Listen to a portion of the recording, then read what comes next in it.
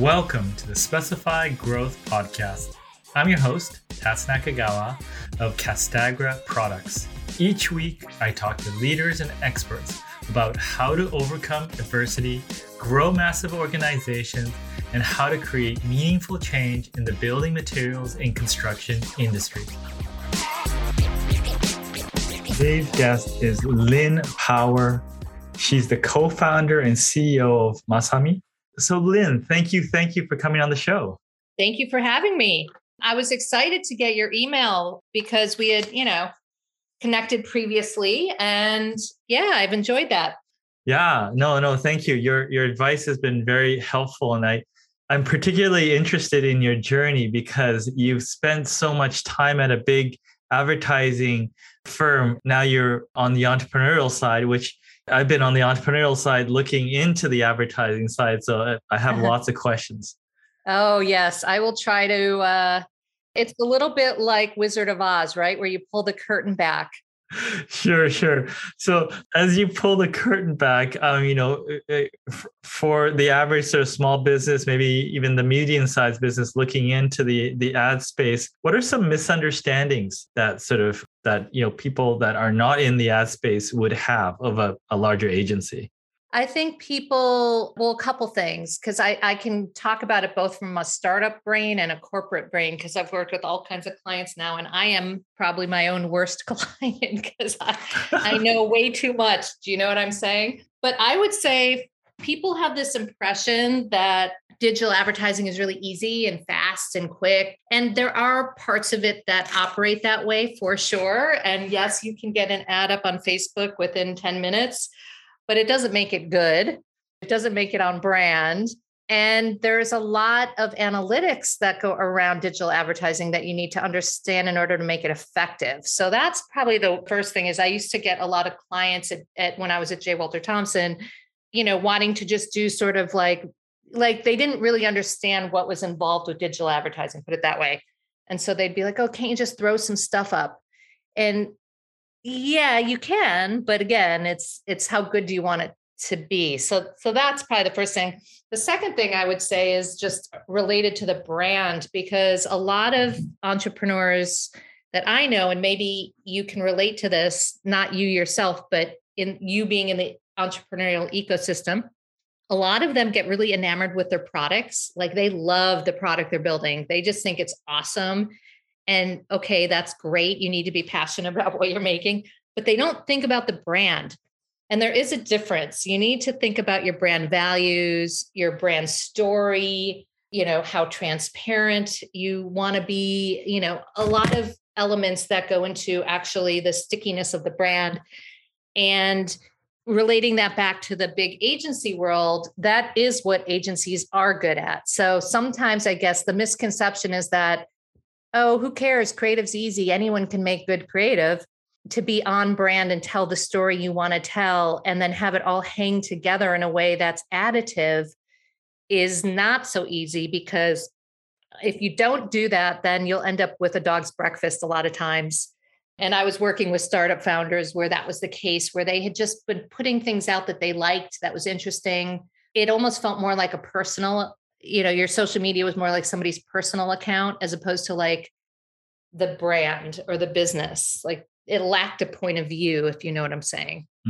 Yeah, for sure. Now, what are the fundamentals of getting that right? Well, okay. The first thing is you have to actually have brand values. And it's easy and hard at the same time, because coming up with 4 or 5 values is not rocket science, but to come up with 4 or 5 values that are absolutely, totally true to who you are and to what you want to build, and then values that really should not be changing over time, that's not that easy. You really have to think through what it is you want to stand for and put that stake in the ground. But then I guarantee once you do it, you'll be so happy, because those values really inform so much of what you end up doing. They inform the product, as I mentioned before. You might love your product, but it could be the next generation of the product. It could be your innovation pipeline. They inform who you hire. what kind of culture you want to create for your company, just so many different elements that start to come through in what you're creating. So that to me is always the good starting point. And like I said, it's not that hard to do if you sit down and force yourself to do it, but it does take some discipline, and it does take some sort of introspection, if you will. Yeah, for sure. Now, you went from being the head, the CEO of a sort of very recognized, iconic agency, and now you've launched a hair care product brand. Walk me through the why and what happened there. Yeah. Okay. So I spent 30 years in advertising, which is a long time. And I will say I loved 98% of it, right? Like I really did. Like it was a really good career. And it's a great career for people who want to use sort of left brain and right brain, right? Like, because you really can think about creativity as a business tool. And that's kind of cool when you think about that, because yeah, you can flex your creative muscle, but also be very business minded. And that's really what I really, really enjoyed. But what I found happened is the more senior I got in my career, and then to your point, I was running, as CEO of a very large agency, the job becomes way less fun because, you're dealing with bureaucratic stuff. We had a big public lawsuit that I was unfortunately having to sort of oversee the outcome of that. There were just HR issues. There were financial meetings constantly. And that is for me, like kind of torturous. It's like necessary evil. I mean, some people love that. And I don't want to imply that if you're an accountant and you love your job, that's not awesome. That is awesome. But for me, being somebody who really loved to build brands, I had gotten really far away from that. I was pretty far removed from my passion. So yeah, so I kind of decided in 2018, well, I've kind of done what I want to do in advertising. There's really nowhere else to go. So now the test is, can I do it for myself? I've been advising all these other people for so long. Maybe I have to take my own advice and see what happens. Mm-hmm. And so that's sort of kind of what led me to the path I'm on now, which is absolutely liberating, but also, as you know, quite difficult, right? A lot of challenges launching your own brand. And I launched not only one, which you've mentioned, which is Masami, my clean premium hair care brand, but I also launched a second business in 2020, which is called Il de Nature, and it's a luxury bee-powered home fragrance company. And then I got cancer. So it was like, you can't plan what's going to happen to you or how it happens, but at least I am grateful that I am in control. That is huge. Yeah. And cannot be sort of taken for granted. Sure. So in between this, I noticed you had a boutique agency during the transition, and I was reading through the website, and there's something that I did not recognize was, I think it's a heresy workshop. Yeah. What is that? That is basically about helping brands, and we worked with mostly startups actually, helping them kind of confront their worst fears, get to a better place. Because if you think of the world today, there's so much stuff that's unpredictable, and there's so many things that can force you to rethink your business. And some of those things are valid and you need to rethink your business, and other things will pass. So you kind of have to be able to navigate what those are, and just, look at, there's so many examples of companies that did not do this. Like when you think of Blockbuster Video, right? They could have been Netflix, you think of Barnes and Noble, General Motors and their electric vehicles are so behind. Tesla is so far ahead of them. You just think of these legacy companies that I would say kind of were asleep at the wheel. So the idea of the heresy is like, what if you didn't sell DVDs anymore, Blockbuster? What would your business look like? Oh my God, we couldn't do that. That's crazy. No, yeah, you actually can do that. And if you don't do it, you're going to be out of business. You know what I mean? So that's what it does. It sort of forces some of those really hard, painful questions. What I've noticed is when you're in an established organization, people think that certain things are like the holy grail that can't be touched. If you work at Hershey, you have to sell chocolate. Oh my God, you can't sell wellness products, or you know what I'm saying? Like there's certain things that become so ingrained in that company's ethos and culture. And so it's really fun to blow it up. It sounds like it. You put on your pessimistic hat. You crowd a bunch of people in the room and think about all the things that can go wrong. Is that kind of the gist of it? It kind of is. It kind of is. And then you kind of go down these paths and you go, but actually, this one over here, what if we live stream all our movies instead of putting them on DVD? You know what? That's not so crazy. Maybe that's something we should do. That's where it leads to these breakthrough ideas for companies to see where the real pivots should happen. And like I said, what things should just be kind of like ignored, I guess, or acknowledged and moved on, maybe. For sure. Now I was looking at some of the ideas around the product launches you're doing, and they've been described as developing a zero budget marketing plan and executing. Walk me through that. Well, that's what I've been doing for the last 2 years. It's like when you're bootstrapped, you have to be super scrappy, and it's tricky because, there are tools out there. We'll use social media as an example that, yes, okay, technically social media is free, but if you really want to get traction and get momentum, you kind of need to do some paid advertising. So it's not like it's 100%, just create content and people will come. You do have to give it a little push. So the idea of zero-based marketing is really the core of self-funding your business, figuring out your business priorities. And when you get that dollar from a sale, where's it going to go? How are you going to split it up? A nickel goes to Facebook. Actually, I don't like Facebook, but we do it, but maybe 2 cents goes to Facebook. And then, we're going to throw a little bit to Pinterest. We're going to throw a little bit to, some retail partners. We're going to do some samples. You know what I mean? You figure all that out, but it really is coming from the perspective of not over investing what you don't have. Yeah. And I guess, learning from that and then optimizing against that, the next round you have a dollar. Yeah, exactly. Like hopefully then you just, as you grow, it's a bit more of a, slow, steady type of approach than, going to a VC and getting a few $1 million and jumpstarting your business. But for a lot of reasons, many of us, and myself being one of them, decides not to go and get outside investment money. Like we kind of decided we're okay with the slow and steady approach. And there are lots of tools. I mentioned social media, but like even podcasts, which we're doing right now, I've been on probably 100 over the past year because they're great ways to get your brand story out there. And for small businesses, if you can offer value in sharing your journey, your marketing tips, whatever, then there's no reason you can't be out there doing it too. Yeah. Of course you have the background, but was there an active push towards getting on shows or more organic? It was more organic. I can't remember the first 1 or 2 I got on, but I think somebody had reached out to me. And then from there, you do one and then somebody recommends you for another one. And then before I knew it, I'm doing them all the time. And then I stopped really in September of last year because of my cancer. And I didn't really want to be doing the video portion. So anyone listening, sorry about that. You're not going to see the video today, but trust me, I'm saving you from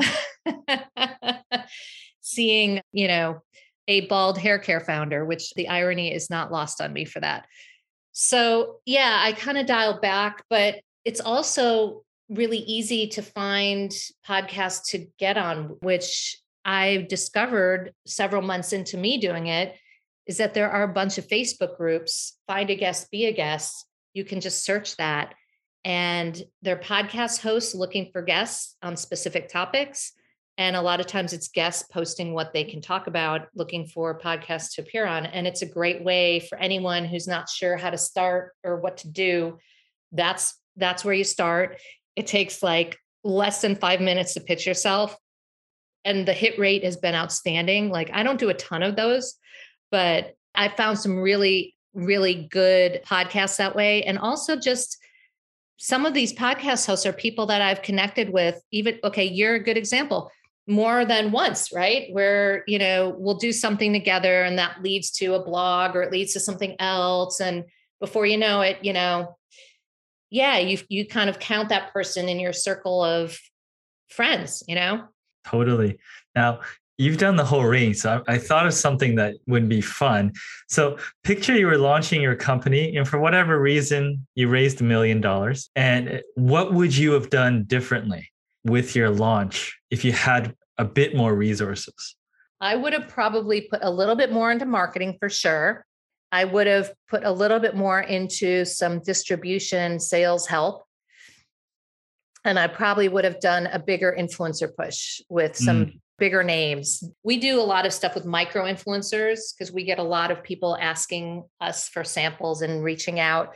But, it's really hard to go to make a dent when you're dealing with influencers who have like 10,000 followers, or less. Do you have some sort of criteria on, I'm assuming this is some sort of product giveaway or something like that. Do you have sort of a bar in terms of people reaching out to you for stuff? We look at their account and just see if it looks like they're a good fit in terms of their focus, their aesthetic. If they're posting a lot about food products, for example, then you kind of go, not sure, it makes sense. And we also want people that are, I know this sounds cliche, but authentic, meaning if you look at their Instagram, they have more than just product posts so that you can actually see a little bit more about what they are and who they are and what they're all about. Same thing as I was talking about with brands and storytelling and getting your brand values. You kind of want to know a little bit deeper what they stand for, not just that they're going to take your product and post a picture of themselves, whatever, with the product. So that's kind of been so it's been more, I guess, qualitative than quantitative. Sure. I think that works for the smaller ones. I think for the larger influencers, you do need some quantitative results because if you're spending money, that's where the ROI kicks in. And then you say, okay, if I'm giving somebody $1,000 or whatever it is, and I get, $100 of sales, and then you kind of go, well, but I'm factoring in the awareness, I'm factoring in the brand halo. You got to decide if it's worth it. You know what I mean? Because what I've seen is the conversion is not always there, but a lot of people don't think about the other stuff you're getting on top of just a sale, right? You are getting eyeballs and awareness and credentials and credibility. And now the small business, sometimes it's hard to think about the brand halo when the bills are piling up. When people come to you with that, how do you talk them through that so they understand more of a mid to long-term build up? Well, I find that there are some startup founders who really want to understand marketing and embrace marketing. And there's some that just have it in their head that marketing doesn't work. And I actually have worked with both.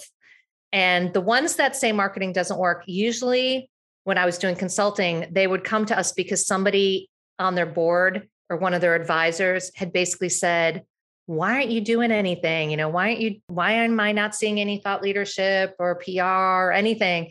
And then they're like, oh, okay, I guess I got to try stuff. But the problem with that is if you really don't believe in it, you're going to just find those flaws. Because I could take that scenario that I just told you, spending $1,000 on an influencer. And if I was a skeptical startup founder, I'd say, well, wait, I only sold $100. That's crazy. I'm not doing that again.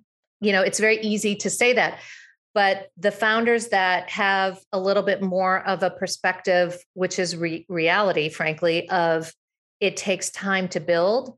And when you think of the entire funnel, you can't just do stuff at the bottom of the funnel. That's going to just, be the stuff that gets somebody to convert. You have to actually bring them along, which means you have to do top of the funnel stuff too, which is brand awareness.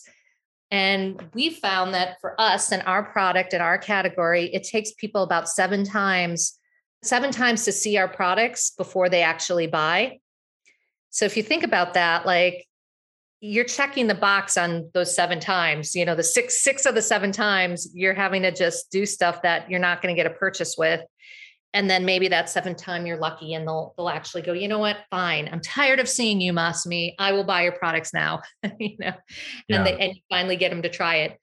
So it's a little bit like that. But I think the reality is, marketing is not, and this is again, a misperception of digital advertising that you can just turn it on and see instant results. you got to tinker with a lot of this stuff. A lot of it has to be tested, tried, optimized, reworked, change the creative, change the target, get a better clone audience for Facebook. You know what I mean? You got to play around with it.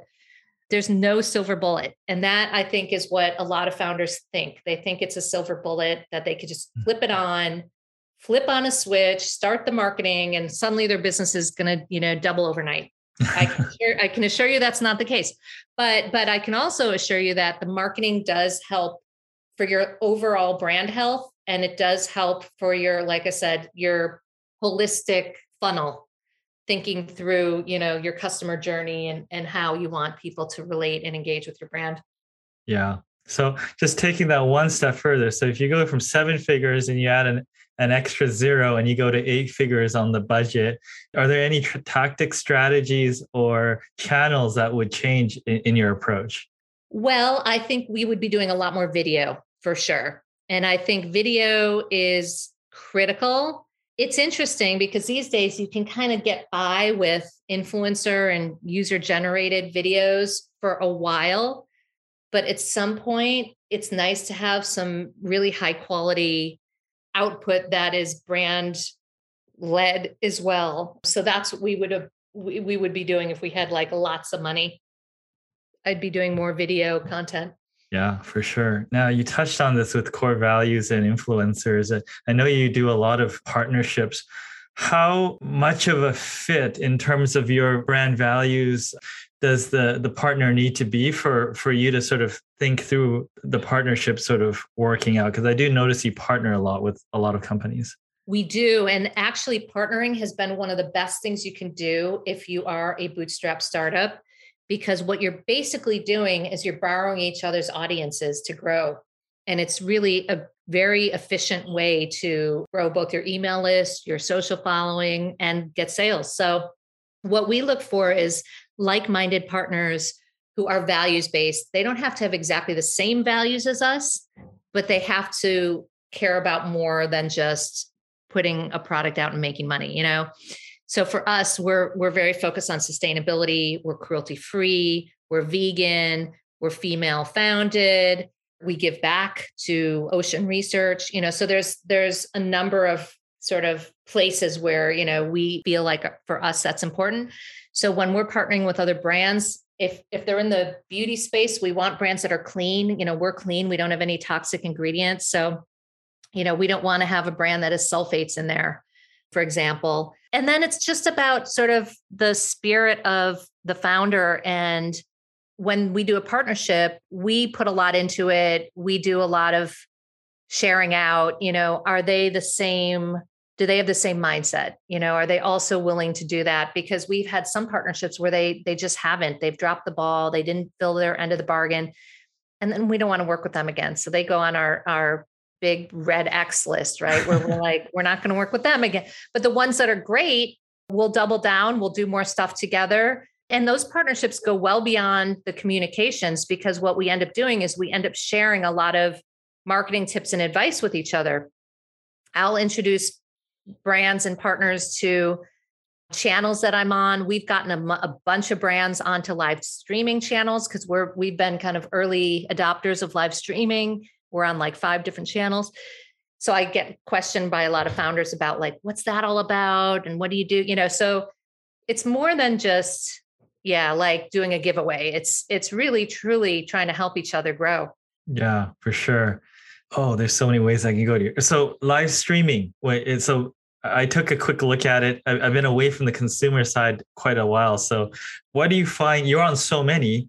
Why so many, and what's been working especially good about that? So the reason we're on so many is because my philosophy about lots of things in marketing is like planting seeds, right? You have to plant a lot of seeds and then see which ones grow. And the ones that grow, you water, and the ones that don't, you let them wither and die. And so, live streaming has been a bit like that because so many of the platforms are new within the last even 2 years.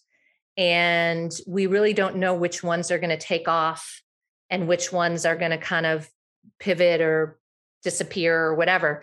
And they're all a little bit different, even though this premise is the same, which is basically social selling. but some of them really, really lend themselves to longer formats like Talk Shop Live. Others are more short, 5-minute quick videos. Some are more influencer based. Some are more like founder videos. So they're all kind of have their little bit of spin on them. And my co-founder, James, has been doing most of our live streaming for us, which has been great. And he's had to hone our pitch over the last 2 years, because when we started, he was doing it from his apartment because things were all shut down. And now he can go to salons and do stuff. But even then, we're still learning, and we're finding that, people want to be entertained. It's like human nature, right? And so just doing somebody's hair in a salon is not necessarily enough. You have to figure out ways, if you're going to do live streaming, to make it engaging for the audience. And like I said, some platforms are just easier to do that on than others. That's the deal. And, for us, they're great platforms to experiment on when you have a product that you can demonstrate. Most of the platforms we're on don't cost anything to join. They do a rev share of sales. So it's really risk-free for brands. And then you get content, you get these great videos that you can, share around. And so I think it's a really good channel. It's just time will tell who emerges as the live streaming leader. Well, you have your sort of foot planted in many camps just to make sure that you're on whichever one takes off. Exactly. Now, in terms of brand development and being effective there, I mean, what companies do you look to as like kind of for you the gold standard of doing it right? Oh boy, that's a hard one. I'd say there are bits and pieces I take from different brands. Okay, perfect. Yeah, like when I look in the industry and I'm like, well, Glossier did such an amazing job getting Gen Z. Well, not so much these days, but when they launched, what can you learn from that and how they've created those experiences? Now we're creating our own pop-up store in San Francisco, actually. And that kind of was born out of looking at the industry and seeing like Allure is doing a pop-up store in New York City. And why can't we do that? Why can't we get like-minded indie brands? We don't have money to go into Allure and spend, on advertising, which would probably get us a spot in their store. So how can we do it ourselves? So that's kind of what we do, is we sort of look around and see what we like and then see what we can adapt. And that's worked pretty well. I mean, the pop-up store that we're doing, we have 29 brands confirmed right now. We might have one more join, but they're all indie brands in the clean beauty and wellness space. And they're all hungry to just, connect with consumers and to be able to have content to grow and things like that. So that's... So the 29 brands that are coming in, are you hosting something? Are they coming in on that, or how's that being structured? So we're running the whole thing. We got a space in Stonestown Galleria in San Francisco. Yeah, it's an old Aveda space across from Sephora. Wow. And so we have it for 2 months in April and May. And it's a lot of work to put everything together. But that's just one example of, trying to experiment, building on the partnerships that we've worked hard to nurture over the last 2 years, and then kind of looking out at the landscape of what everybody else is doing and saying, what can we do to push our brand forward without a lot of money? I'm just trying to think through. I went to school in San Francisco, so I know the model you're talking about. But is this a win if it's revenue neutral, or what are your goals with that? Because I feel like I'm feeling you're not going to pop a bunch of these things up everywhere. What is your goal with this initiative? Yes, I would say revenue neutral, but we can't control the traffic these days in terms of foot traffic and store traffic and COVID and all that. So what we're doing is we're using the space for events, not just in-person events, but live streaming events. So we've got stuff happening almost every day. And so the idea there being, again, PR, awareness, brand building at sort of the top of the funnel, and then also giving people an opportunity to come in and purchase. And then if we all feel that it was a success, us and our retail partner, then we're going to have it be a traveling pop-up that will go to different cities.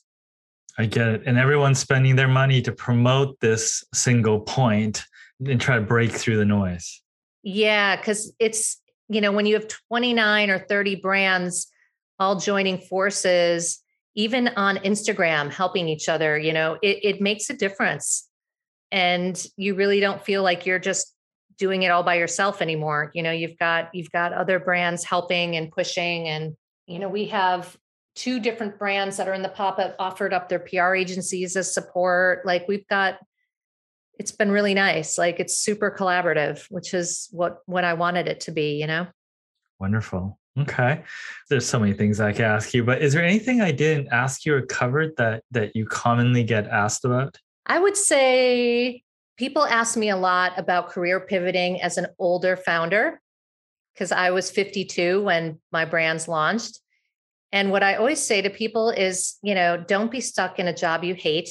It's never too late to do something you love.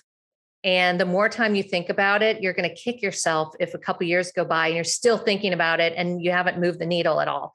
So if you have a great idea, there's lots of ways you can kind of nurture it and get it going. And you don't have to quit your job necessarily to do it. You can network like crazy. You can validate the idea. You can do some of these brand pillars and brand values and get all that stuff sorted. And then you can quit, assuming everything lines up and you feel good about what you're doing. But I guess the reason I'm bringing that up is because I know a lot of people who are pretty miserable in their current situations. And I kind of feel like I get the complacency piece, but it doesn't have to be that way. There's so many interesting opportunities now, especially now that virtual has become more of a thing. It's not an exception anymore. You really don't have to put up with a bad job. Well, to sum it up then, confront your fears. There's no time like today. That is an excellent summary. Thank you.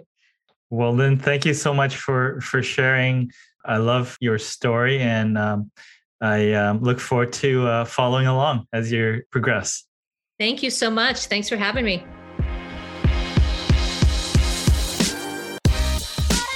Thank you for listening to the Specify Growth podcast today. Make sure you check out youtube.com/Tats Talks for video of today's podcast. Hit the subscribe button for upcoming episodes.